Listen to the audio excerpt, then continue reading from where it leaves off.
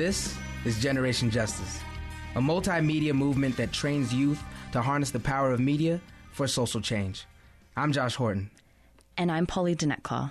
There are an estimated 20 million refugees worldwide, and more than half are under the age of 18, according to the United Nations. During this world crisis, politicians and the media continue to perpetuate inaccurate and damaging narratives of people who have lost their homes and family members. Tonight, we share the stories of refugee families making a new start in New Mexico. We'll hear from two inspirational youth who have used the power of poetry to shed light on the refugee experience.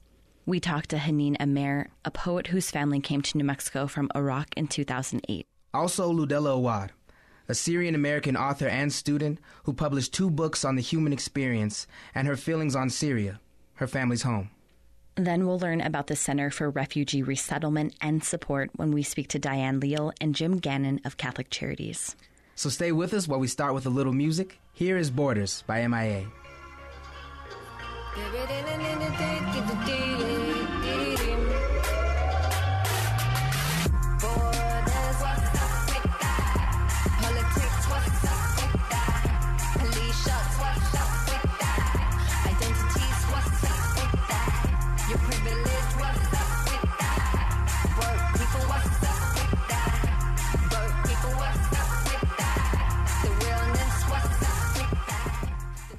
Haneen Amer came to the United States with her family after fleeing Iraq through Syria when she was 11. In 2015, at the age of 14, Haneen published a beautiful and moving poem called To the Sun. The poem is the story of Yasmin, a 15-year-old girl who recalls what life was like before her family was forced to leave their homeland for the United States. Haneen describes the fear and uncertainty that our own family endured before coming to the U.S. Here is Haneen reading her poem, To the Sun. To the sun. Before. Yasemin, like the flower, white and innocent, beautiful. My name, yet not like me. The loud sounds of war follow me everywhere. My dreams become nightmares. My nightmares follow into my waking hours. Everything seems to blur together. What is real and what is not. They are all the same. After. Iraq, my home, no longer the beautiful country it used to be. The tall palm trees that were full with dates, sweeter than the richest chocolate, the smell of kebab and bamia filling my house, the bittersweet taste of home, almost forgotten, but if I tried, I can taste it. What I do not miss, the power outages, the heat of a summer's day, being afraid for my family and myself, the shootings in the street, the startling sound of a bomb so close to home, danger keeping us inside, not even allowing us a small blessing of sunshine. And even when we could leave the house, what was to keep away the fear? Before, daughter of the devil. I do not understand why such a name was given to me. The girls run away from me like I am a curse. I asked my mother why. Now I understand. They are Muslim. I am Indian. To them, my religion is wrong. It is a disgrace. To them, I really am a daughter of the devil. My mother has to wear that awful hijab. She has to wear it even during the summer. I hate it, but I'm glad that I am not old enough to have to wear it too. If I wear it, then they won't hurt us. They will leave us alone, even if we are Indian, my mother explains. My parents whisper about it a lot. I sit by their door and listen, careful not to get caught. I can see the look of concern in my mother's eyes, the lines of worry making their way across my father's forehead. But they still smile like everything is okay. I know that it's not. I wonder how long it would take for them to tell my 2 sisters and I just how not okay everything really was.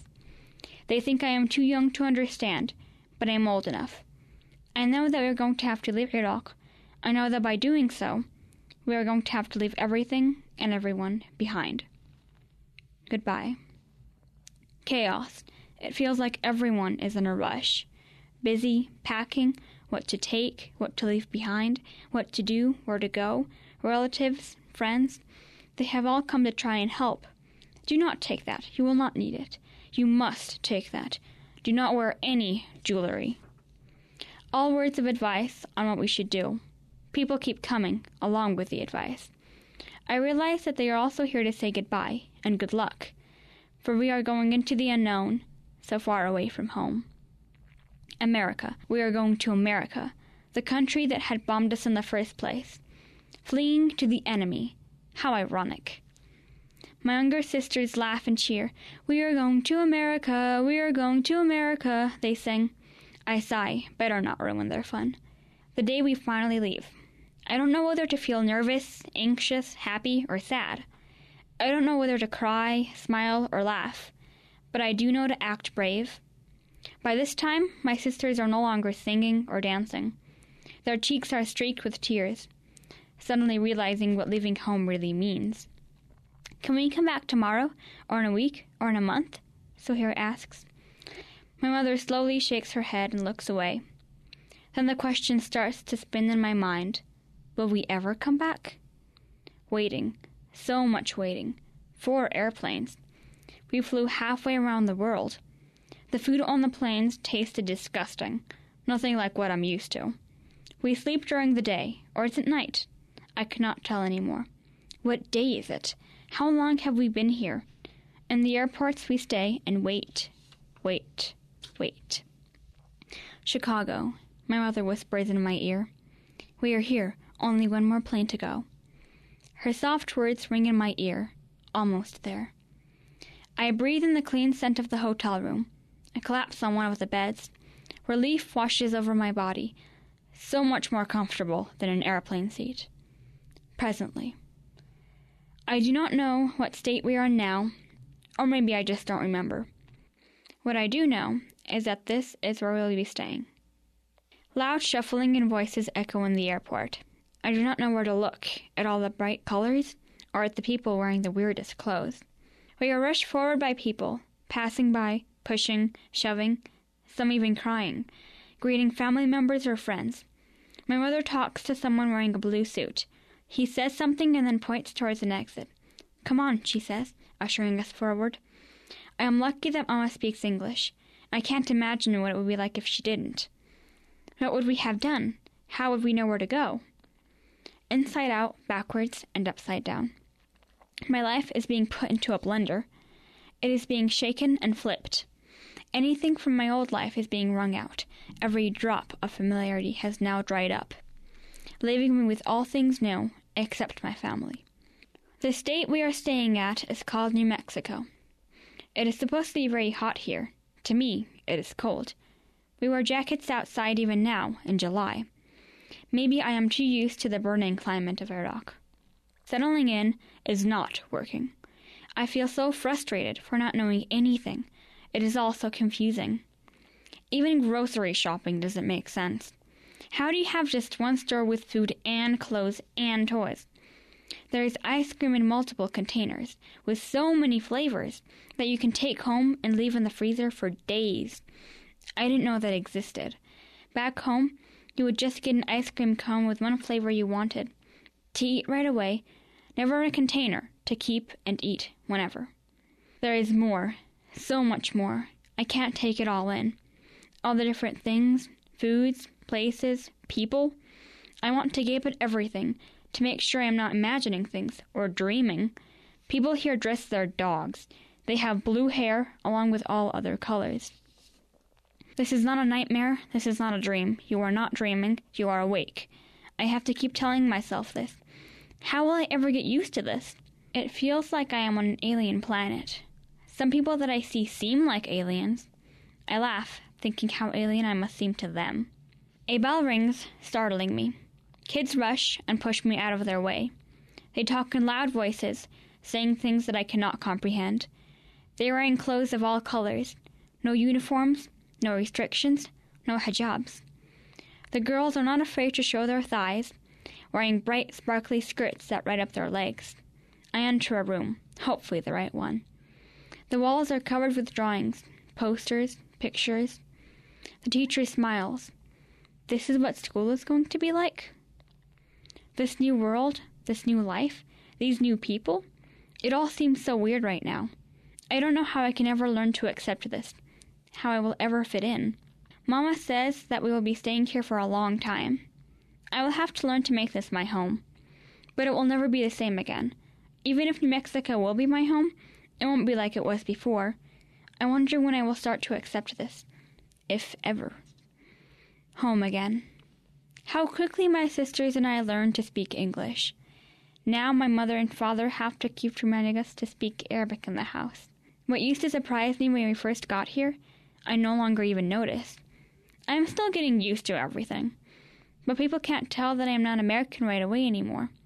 Now it takes a little longer for them to notice my small grammar mistakes when I talk, or my accent that is already fading. It still feels weird to walk into our new house and not see our old furniture. Sometimes I would wake up in the morning having forgotten where I am. Then I look around my room, get up, look out my window, and I remember. I'm not back in Iraq. I'm not surrounded by palm trees. I do not taste the sweet dates in the morning. I do not smell the fresh khubz baking in the oven. But I am home, where there is a lot of dirt, but plants and trees too. No palm trees, but yuccas instead. Not dates, but sweet, sticky syrup with pancakes.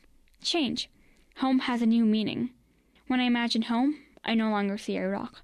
Now, I see New Mexico.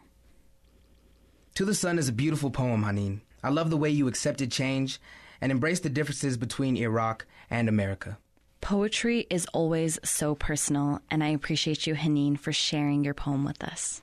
Now, here's Generation Justice youth producer Jordan Unverzat speaking with Haneen. I'm Jordan Unverzat. I'm a youth producer at Generation Justice, and I'm here today with Haneen Amir. Can you please tell me more about yourself? I'm Haneen, and I am 14 years old, and I've been living in the U.S. for about 7 years now, and I really, really love it. I've met some amazing people here, and I love to write, I love to read. I kind of like art in general and language art, and in Arabic I would say اسمي حنين وأني عمري 14 سنة وأني أحب أقرأ كل شيء هواية وأحب أكتب وأحب أرسم وصار لي بأمريكا 7 سنين.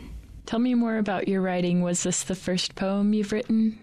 Actually, no. I've been writing for as long as I can remember, learning how to write and read.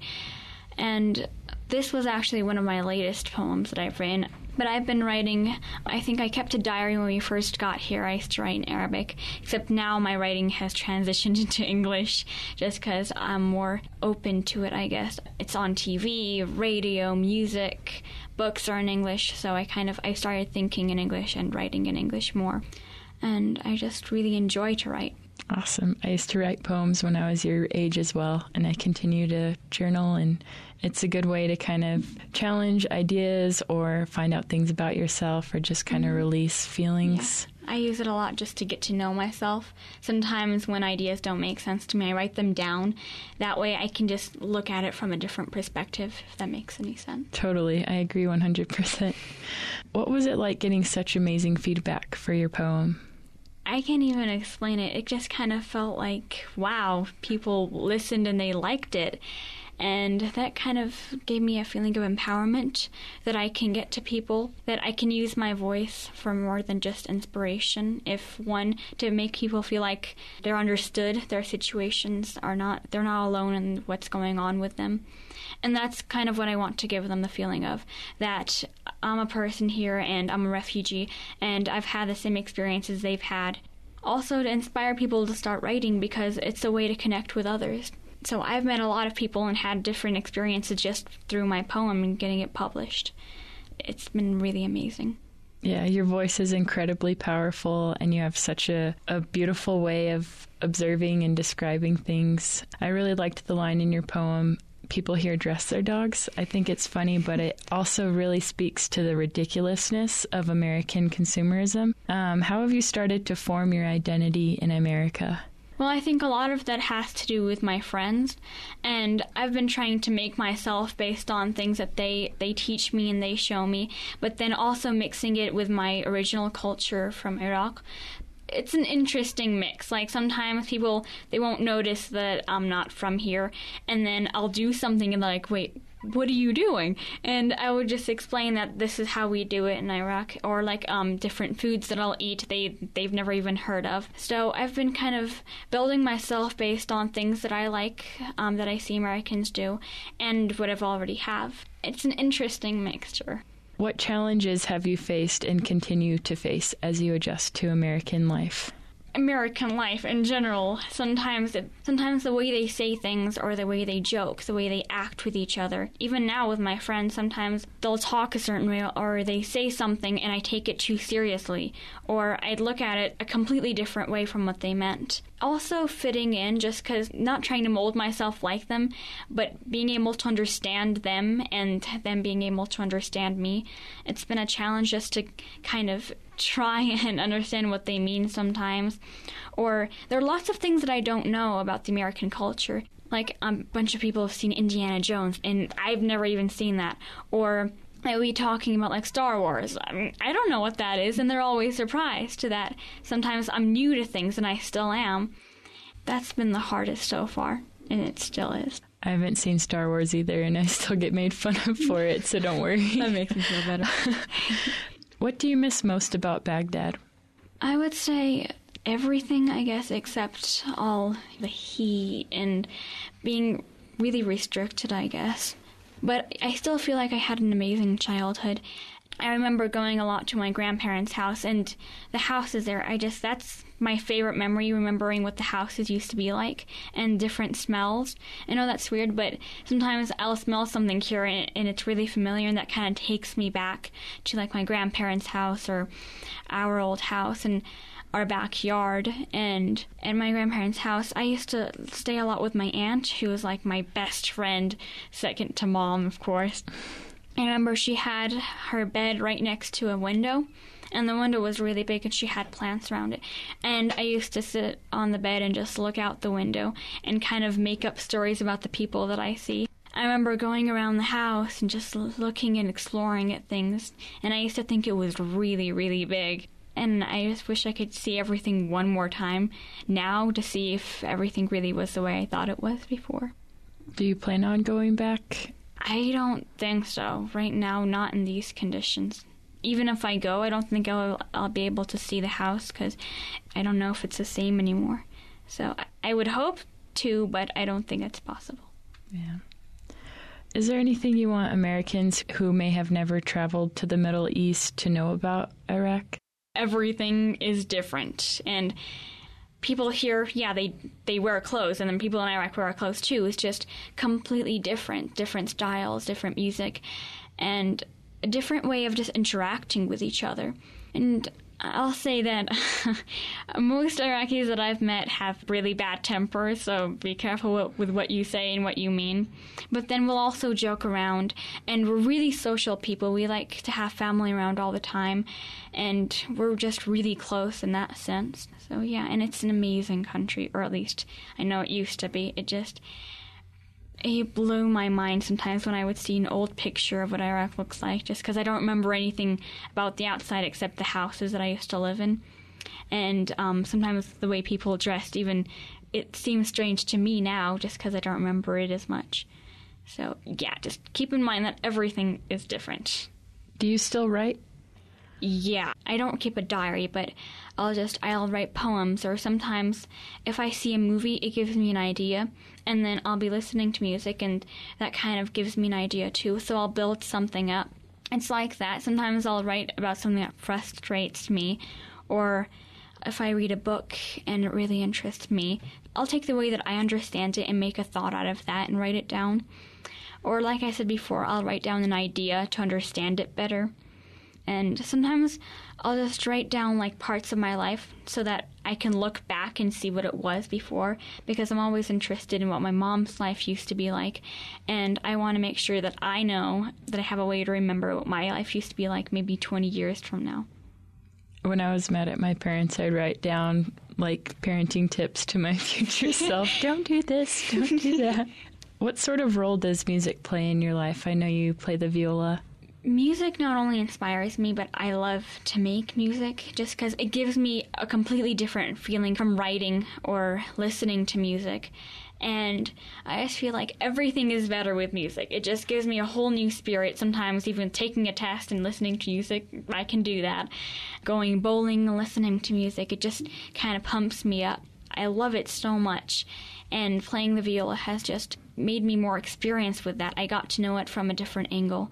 And usually I'll tell my mom at concerts that you get to listen to it from the outside, but I'm inside the music. I am making the music, and it's completely different when you're making it versus when you're listening to it. I think it's amazing to be able to do that.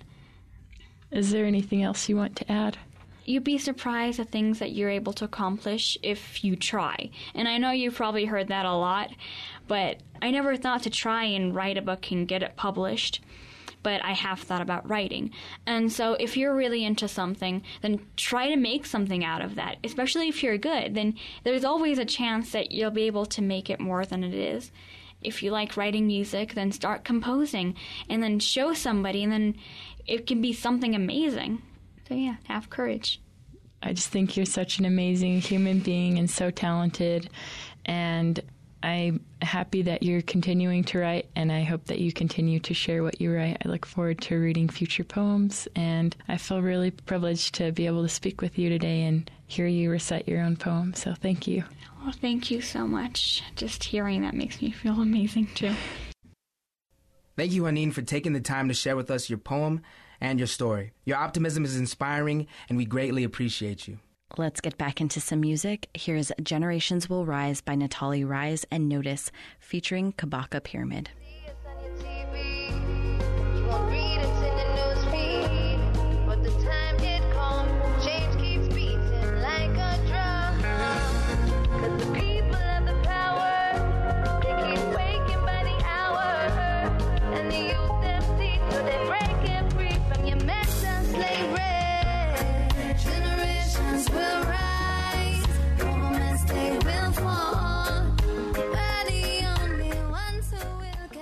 You're listening to Generation Justice, and tonight we're sharing the stories of the refugee experience. Ludella Awad is a Syrian-American poet and student of the Albuquerque School of Excellence. Ludella has published 2 books of poetry, Behind the Covers and Sad Piano Music in Syria. Now here is Tamara Kalaki speaking with Ludella about her writing and her feelings on the Syrian refugee crisis. Hello, my name is Tamara Kalaki, third-year fellow for Generation Justice, and I'm here with Ludella Awad. Ludella Awad is a 16-year-old Syrian-American high school senior attending Albuquerque School of Excellence. Welcome to Generation Justice, Ludella. Oh, thank you. Can you please introduce yourself? My name's Ludella Awad. I'm 16 years old, and I'm born here, but my family are from Syria. I published 2 books called Sad Piano Music in Syria and Behind the Covers. Sad Piano Music in Syria talks about the refugees in Syria and the humanity and the women who are experiencing suffering every day, and even the children that don't get education. That's great. Thank you. Yeah, thank you. You're a published author of those 2 books. Can you tell us a little bit more about each book? For my first book, I had a collection of poems, and I showed them to my English teacher, and I was like, I'm really interested in becoming a published author. And then we went from there, and I would always write in school, carrying my journal around like every day. Behind the Covers was published in April 2015. I had 4 book signings and a television interview with KRQE TV. And I also met Jimmy Santiago Baca, national known poet. How exciting. Yeah. Definitely. And would you please read us some of your poems? My poem is The Boat, Refugees from Syria. This is talking about the refugees and the refugee crisis. Thousands of people from Syria are crying, becoming refugees, running away, crossing the vast ocean with thousands of people on the death boats, drowning, tasting the salty, bitter seawater. People on boats look in fear at the deep water, sharing their sad stories with other people of how their houses are gone. People are crying, deciding to run away, sad about how they left their memories behind in homes. Sometimes they never make their way to get to what they want. They drown and their bodies sink into the ocean. Innocent little babies washed away in the water are lost forever in the deep, vast ocean. People are floating away on plastic boats which burst in the middle of nowhere, looking around in the sky, dying their choice of death. They look down in the water in fear. Everything is dark. There is no color. They're running away into the deep ocean. Thank you. Oh, thank you. And this poem is called Screams of Children in Syria. Sad piano music playing. 1 year passes, 2 years pass, and 3 years. 4 years have passed, the children in pain telling their stories, painful stories about Syria. The children miss their moms and dads, their families. They remember how they sat and laughed for hours with their families, with toys in their houses. Now they're telling their stories with grief. Futures are wiped out for the children of Syria. With no schools or education, so young, so damaged, children playing with dirt, sticks, stones, and rocks on the streets, remember how they used to play. A child looks around, seeing their teddy bear torn apart, picks it up, tries to sew it back together. The children are innocent. What have they done? Children are looking for food and water, but they find nothing. Babies are found on the bloody ground. Mothers are crying in pain. Children are sleeping on rocks, harsh grounds, and tents. Children try to find their way to get their education, not minding if they sit on the floors in demolished schools just to get their education. Children are kissing their old photos. The saddest thing in the world is when a young child tells a hurtful story in their eyes. Sad, smiles are ripped off, freedom is destroyed. Children's eyes speak with pain and tears. I pray for the days when Syria wakes up with the sound of birds, not bombs. Stop killing Syria. Syria is already down. The innocent people and children. Stop the crime against humanity. Thank you so much for that, Ludella. I really appreciate that, and I'm grateful to be a part of it. Thank you. Thank you. Can you briefly explain what is happening in Syria and about the refugee crisis? Okay, so there's hundreds of thousands of Syrians have died in the civil war, which began in 2011. And now there's millions of Syrian refugees who've left the country to escape tyranny. And I wanted to write about the war and the refugees and the innocent children and the cities in Syria that have been destroyed. I want the people to feel compassion for the Syrian people and their suffering. Thank you for that. Oh, thank you. Very important. Why do you choose to focus your work around the Syrian civil war and the refugee crisis? I think it's very important to feel for humanity and the crisis which affects the whole world. So we're here, we're eating lunch, we're eating dinner, but others in the world, they don't have the same thing. They're starving, women are being tortured, children don't have education. And I always try to tell my classmates, like, we're here, we're studying. We should feel for the people that don't get education. I agree. I think that's a big awareness for all of us to have, because that's something we all deserve. Yeah, it's something that we should always feel like for humanity, and we should just feel about those people. I mean, we're here and we're thankful, and then other people, they're torn apart. What do you hope your readers will walk away with? I'm hoping the readers will feel for the women, feel for children. We should just feel for those people and pray for those people that are torn apart. Definitely. Thank you. Ludella, is there anything else you would like to add? Yeah, we just launched an audiobook for my sad piano music in Syria. I do YouTube videos too about like refugees and Syria and all that. And I also have a Spanish version of sad piano music in Syria. And I'm also on Amazon. I do book signings. And if you guys are interested, please check them out. Thank you, Ludella Awad, for coming to Generation Justice and talking to us about your work and about what's happening in Syria. I really appreciate your perspective. Oh, thank you for having me. Thank you. For Generation Justice, this is Tamara Kalaki. I love that Ludella advocates compassion for the Syrian people and is trying to give a voice to people who aren't heard. A lot of the times when we talk about the Syrian refugee crisis, what gets lost is the stories of the innocent families. Mothers, fathers, children who are suffering. So thank you, Ludella, for continuing to put families at the forefront of your work. Ludella chose this next song for its beautiful Arabic sound. Here is Sad Emotional Arabic Rap Beat by the Madness Production.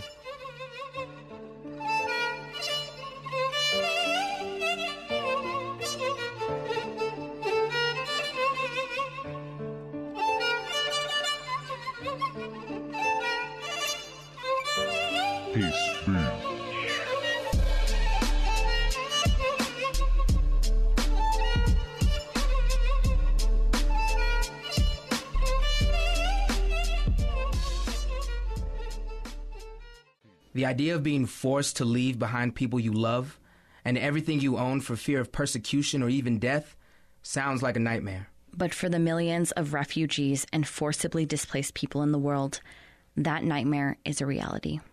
That is why Catholic Charities Center for Refugee Resettlement and Support work to prepare refugee families from around the world for the daunting task of starting over. Over the past 16 years, the center has resettled more than 2,000 refugees who have fled from countries because of dangers like war, genocide, and religious persecution. Here is Kateri Zuni speaking with Jim Gannon and Diane Leal of Catholic Charities. I'm Kateri Zuni with Generation Justice, and I am speaking with Diane Leal and Jim Gannon. Welcome to Generation Justice. Will the both of you please introduce yourself? Thank you. Yes, my name is Diana Leal. I'm a case manager with the Refugee Resettlement Program with Catholic Charities. Jim Gannon, and I'm the CEO of Catholic Charities. Wonderful. Well, thank you for joining us today. Oh, it's our pleasure to be on. Thank you for having us. Tell me about the Center for Refugee Resettlement and Support. The center originally dates back to 1961 when the Castro regime closed down Cuba to the United States. What they did was shipped out a lot of children. The government asked the Catholic Church and others to step forward and help take those in. So Catholic Charities here in Albuquerque started in 1961 welcoming those children. And from then that, we've had a tradition for the last 55 years of resettling folks from around the world in different conflicts. Syrian refugees are the most recent that you hear most about in the news, as well as folks from Southeast Asia, Vietnam, following the Vietnam War, throughout Africa, Burundis, folks from Nepal. So we've helped probably at least 30 to 40 different nationalities over the years being resettled here in Albuquerque, I would say. And what kind of services do you provide at the center? The services that we provide when the clients arrive, we are responsible for meeting and greeting them at the airport. After that, we provide them with a hot meal. It's like a welcome. After being on the airplane for so many hours and actually having to transfer from plane to plane, it's nice for them to come, get a hot meal, and after that, just go rest. Normally, what we want to have the apartment ready, so when they arrive, they can just move in, already have their furniture set up, have food in the cupboards, food in the refrigerator, and that way they can just be basically like welcome home. So that's the first thing that we do. After that, we start, coordinating with other agencies in the community to start providing the services. Very basic services, but they're services that they do need to get established here and start their new life. First off, what we do is we take them basically to apply for public benefits like Medicaid, food stamps, Refugee Cash, or TANF. And those programs are just to help them get a start. Just because when they come here, there's no job, they have no vehicle. A lot of people come and they don't know anyone here. They don't even have family. After that, we also help them apply for the Social Security card, for their employment authorization documents, and that's so they can start working as soon as they receive those documents. We also offer English classes everywhere from basic, intermediate to advanced, just because we do get clients who, some of them actually already know English, and of course we have clients who don't know, the language at all. So that way we can just fill in the needs of the clients as they come. Also, we offer employment services. We're not able to place people into jobs, but we do help them create resumes, also explain, what is a resume. Job searching here in the U.S. is definitely different than in other countries, so also showing them how you go about looking for work here, showing them also their rights. As a refugee, you have legal status in this country. With these documents, you are able to work, because there's also a lack of information out there to where some employers don't know. Also, we help them to do the resume, job search, applications, online or paper applications. And just a lot of the basic services to help them establish here in the U.S. It's a steep hill for the folks to climb and to become familiar with our culture, the specifics of Albuquerque, the United States. And it's a daunting task for the actual individuals and families after arrival. It's not very easy. So we do need a lot of cooperation and support from the community. Albuquerque itself is a very welcoming community, which is good. We do see the desire to do that. Sometimes it's hard finding the right resources, as Diane can tell you. And, I'd like to talk more about that. Can you just kind of describe for us what it can be like those first few months for a family basically just starting over. It is challenging, definitely. I mean, first off, getting used to a whole new way of life, a whole new climate even. Everywhere from that to just understanding the culture. There's a lot of legalities involved. Some of the challenges they come across is, for example, housing. That's a little bit of a difficult thing to do just because when people arrive here, of course, they have no history of employment. They have no history of living here in the U.S., but a lot of the properties, there is their policy to do an application where you have a history of employment, a history of living here in the past, having a social security number, very basic things that normally I guess we wouldn't think about if I were to go rent an apartment. But when you go, with a person who's never been here and who is waiting for their legal documents to do that, that's a little bit of an obstacle, and just basically teaching the community, educating the community of what a refugee is and what documents they come with. And you can actually, process an application with no issue. There's no history of criminality here or any kind of background here, especially since they go through very thorough and intensive screening before they even get to the U.S. So it's just educating the community of who refugees are, the challenges that we have to deal with, and hopefully the community is willing to work with us and be flexible and understanding. And I think that is important, not only educating those who are coming to New Mexico, but also New Mexicans on how we can be more welcoming. And yes, definitely. So thank you. So what would you say that the goal is for the center? I would say the goal is to have the clients be self-sufficient before the case closes. At least that's how I see my goal. And most of the time that is getting employment. I think getting a job is really important, especially to the client themselves. As soon as they come in and I get to interview them, right away that's the question: when can I work? Where can I find a job? When am I getting my work permit so I can start working? Mm-hmm. They are very motivated to work and make a good life here, which is really, really nice to see as well. I think that's really it. What we hope to do is help someone become integrated and comfortable in our community so they're part of our community. The job is done when they no longer view themselves as a stranger within our community, but a productive participant in the local economy, in the local culture, and the diversity that makes Albuquerque so strong that they're contributing to that. So really that's kind of the end goal. What do you want people to understand about the families that are going through resettlement?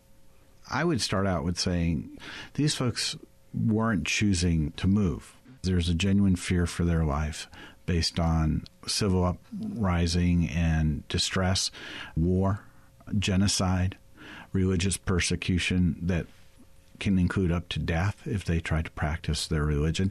So they're genuinely fearing and picking up and being forced out of their home and sent on a thing that would take a minimum of months, but really in reality years to get to the United States, being displaced, not necessarily welcomed in the temporary home that they might find themselves in outside of their home country, going through a long, tedious process of applying for and being accepted to come to the United States.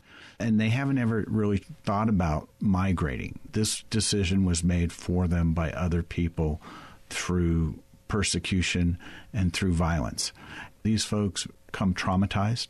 Often they're separated from their families, not knowing what has happened to family members, and sometimes villainized, in the popular debate that's going on across the country right now, unjustly. These are folks who are coming to us and they're in a general condition of hurting. And that's something I would really want people to understand. Yeah, I appreciate that you mentioned that, because I think that, especially in politics and with a lot of national media, there's a certain narrative that's recycled, which is obviously inaccurate. And I think it's important to keep in mind that it's a very traumatic experience. Yeah, and for example, just recently we had a client that had arrived and just kind of gave us an experience of how he felt in Albuquerque. Prior to this, he was in another country as a refugee. So he was fine, he was safe, but he did notice the difference in treatment. He said, I got here to Albuquerque and I didn't have people coming up to me asking me, hey, are you from this religion? People would right away assume in the other country that I was in that I was of a certain religion, and they would come up to me and ask me. Here, he goes, I can just walk around. I don't get bothered by anyone. And I was like, oh, that's really nice to hear that. And to him, that was important. That's something that he noticed. How can people get involved with the center or Catholic Charities if they'd like to? Yeah, so volunteering is definitely one. Another I know that we work with interns, and it's with UNM, Highlands, Western New Mexico University. We have had interns from other states, too. So definitely interning is a very good way. Volunteering is another one, just depending on what you would prefer. Yeah, volunteering, calling Catholic Charities, 724-4670. Just ask for Kathy Aragon Marquez, who's our volunteer coordinator, and tell them interested in volunteering. And she can take you through that process. We do some background checks and other things. It's not just come down and start working with the individuals, but we would certainly welcome that. In-kind donations of gently used furniture is very important because we're furnishing apartments and homes for the folks we're resettling, and they come with nothing. A small carry-on bag is about all their possessions that they get to bring with them in the process, and very often sometimes just the clothes on their back. They certainly need everything. So those are some of the areas where people can get involved and help. Tutoring as volunteers, English language learning is essential for folks to be able to get employment. Transportation, helping folks get to some of the appointments. They don't have driver's licenses when they come. They don't have vehicles. But learning how to use the bus system, something that they may have never been exposed to in their country as well. So there's just avenues of opportunities to do that, and we'd certainly be willing to talk to anybody who's interested in doing that. Catholic Charities doesn't care about your religion or who you are. We have a diversity of employees working for us of various backgrounds, including some of the folks we've resettled in the past. So you can pretty much find almost every religion that you can think of under the sun among our employees. So there's no restrictions. Anyone who's interested in being a person of goodwill and extend a helping and welcoming hand to somebody, I would encourage them to call and follow up on that. Is there anything else that either of you would like to share? Just wanted to thank you for this opportunity, actually, because I think this helps to get the word out more about the program that is here and just the reality of how things are. And I think it's just very important to get that out to the community, again, going back to educating the community about refugees. And we really, really do appreciate the cooperation and assistance we get from so many in our community and in our state. I mean, really, I can't underline that enough that folks here in Albuquerque tend to be very welcoming and reaching out to try to find out the real facts and get away from maybe the noise that's being yelled back and forth on the national media and inaccuracies. And I invite folks, if they have concerns about those, to give me a call at Catholic Charities. I'm more than willing to talk to folks about that. Well, thank you both for taking the time to come and speak with us, and I definitely appreciate the work that you do in our community. Thank you. Thank you. And anytime we can be of assistance, please call on us. For Generation Justice, I'm Kateri Zuni. Refugees deserve compassion and empathy, which a lot of the time they do not receive. I think the work Catholic Charities does, helping refugees sustain themselves and integrate within the community, is crucial to healing the pain and hurt refugees endure. Refugees are always so dehumanized in U.S. politics and media. These resilient people who have survived the most brutal and horrific conditions are asking for help. And all U.S. politicians and the mainstream media bring up is the money or the safety of our country without seeing the faces and stories of refugees just trying to survive. Thank you, Jim and Diane, for the work that you do. Now, let's get back to the music. Here is One Love by Bob Marley. One love.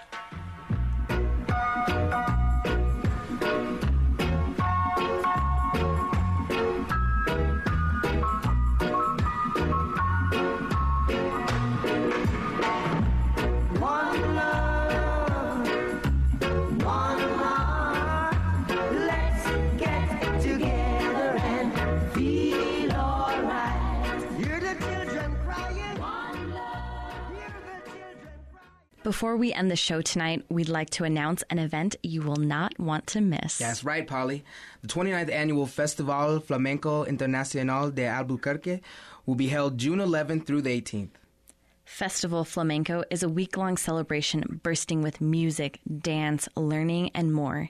Each year, the National Institute of Flamenco and the University of New Mexico bring the finest flamenco artists to Albuquerque for this dazzling celebration of flamenco culture. There will be daily performances leading up to Fiesta Flamenco on June 17th and 18th. The festival also includes workshops and a kids' flamenco camp open to festival participants. For more information on this wonderful event, please call 505-242-7600 or visit nationalinstituteofflamenco.org. We have reached the end of tonight's program. We'd like to send a big thank you to Haneen Amer and Ludella Awad for sharing your beautiful words and stories. And thank you to Diane Leal and Jim Gannon of Catholic Charities for informing us on the great work you do for New Mexico's refugee families. This show was produced by Kateri Zuni and Tamara Kalaki, with production assistance from George Luna Pena, Polly Denetclaw, and Roberta Real. Stay connected with us. Check out our website, generationjustice.org, where you can listen to all of our past radio programs, see music playlists, read our blogs, watch videos, and so much more. Our podcasts are available on iTunes, so be sure to subscribe. We're also active on social media, so be sure to like us on Facebook, follow us on Twitter, and Instagram. Generation Justice is funded by the W.K. Kellogg Foundation, with additional funding from the McCune Foundation, Konama Health Foundation, and of course, all of you who have contributed to our project by visiting our website and clicking Donate. Coming up on KUNM is Spoken Word, so stay tuned. I'm Polly Denetclaw. And I'm Josh Horton. Join us next Sunday at 7 o'clock. Have a blessed week, fam.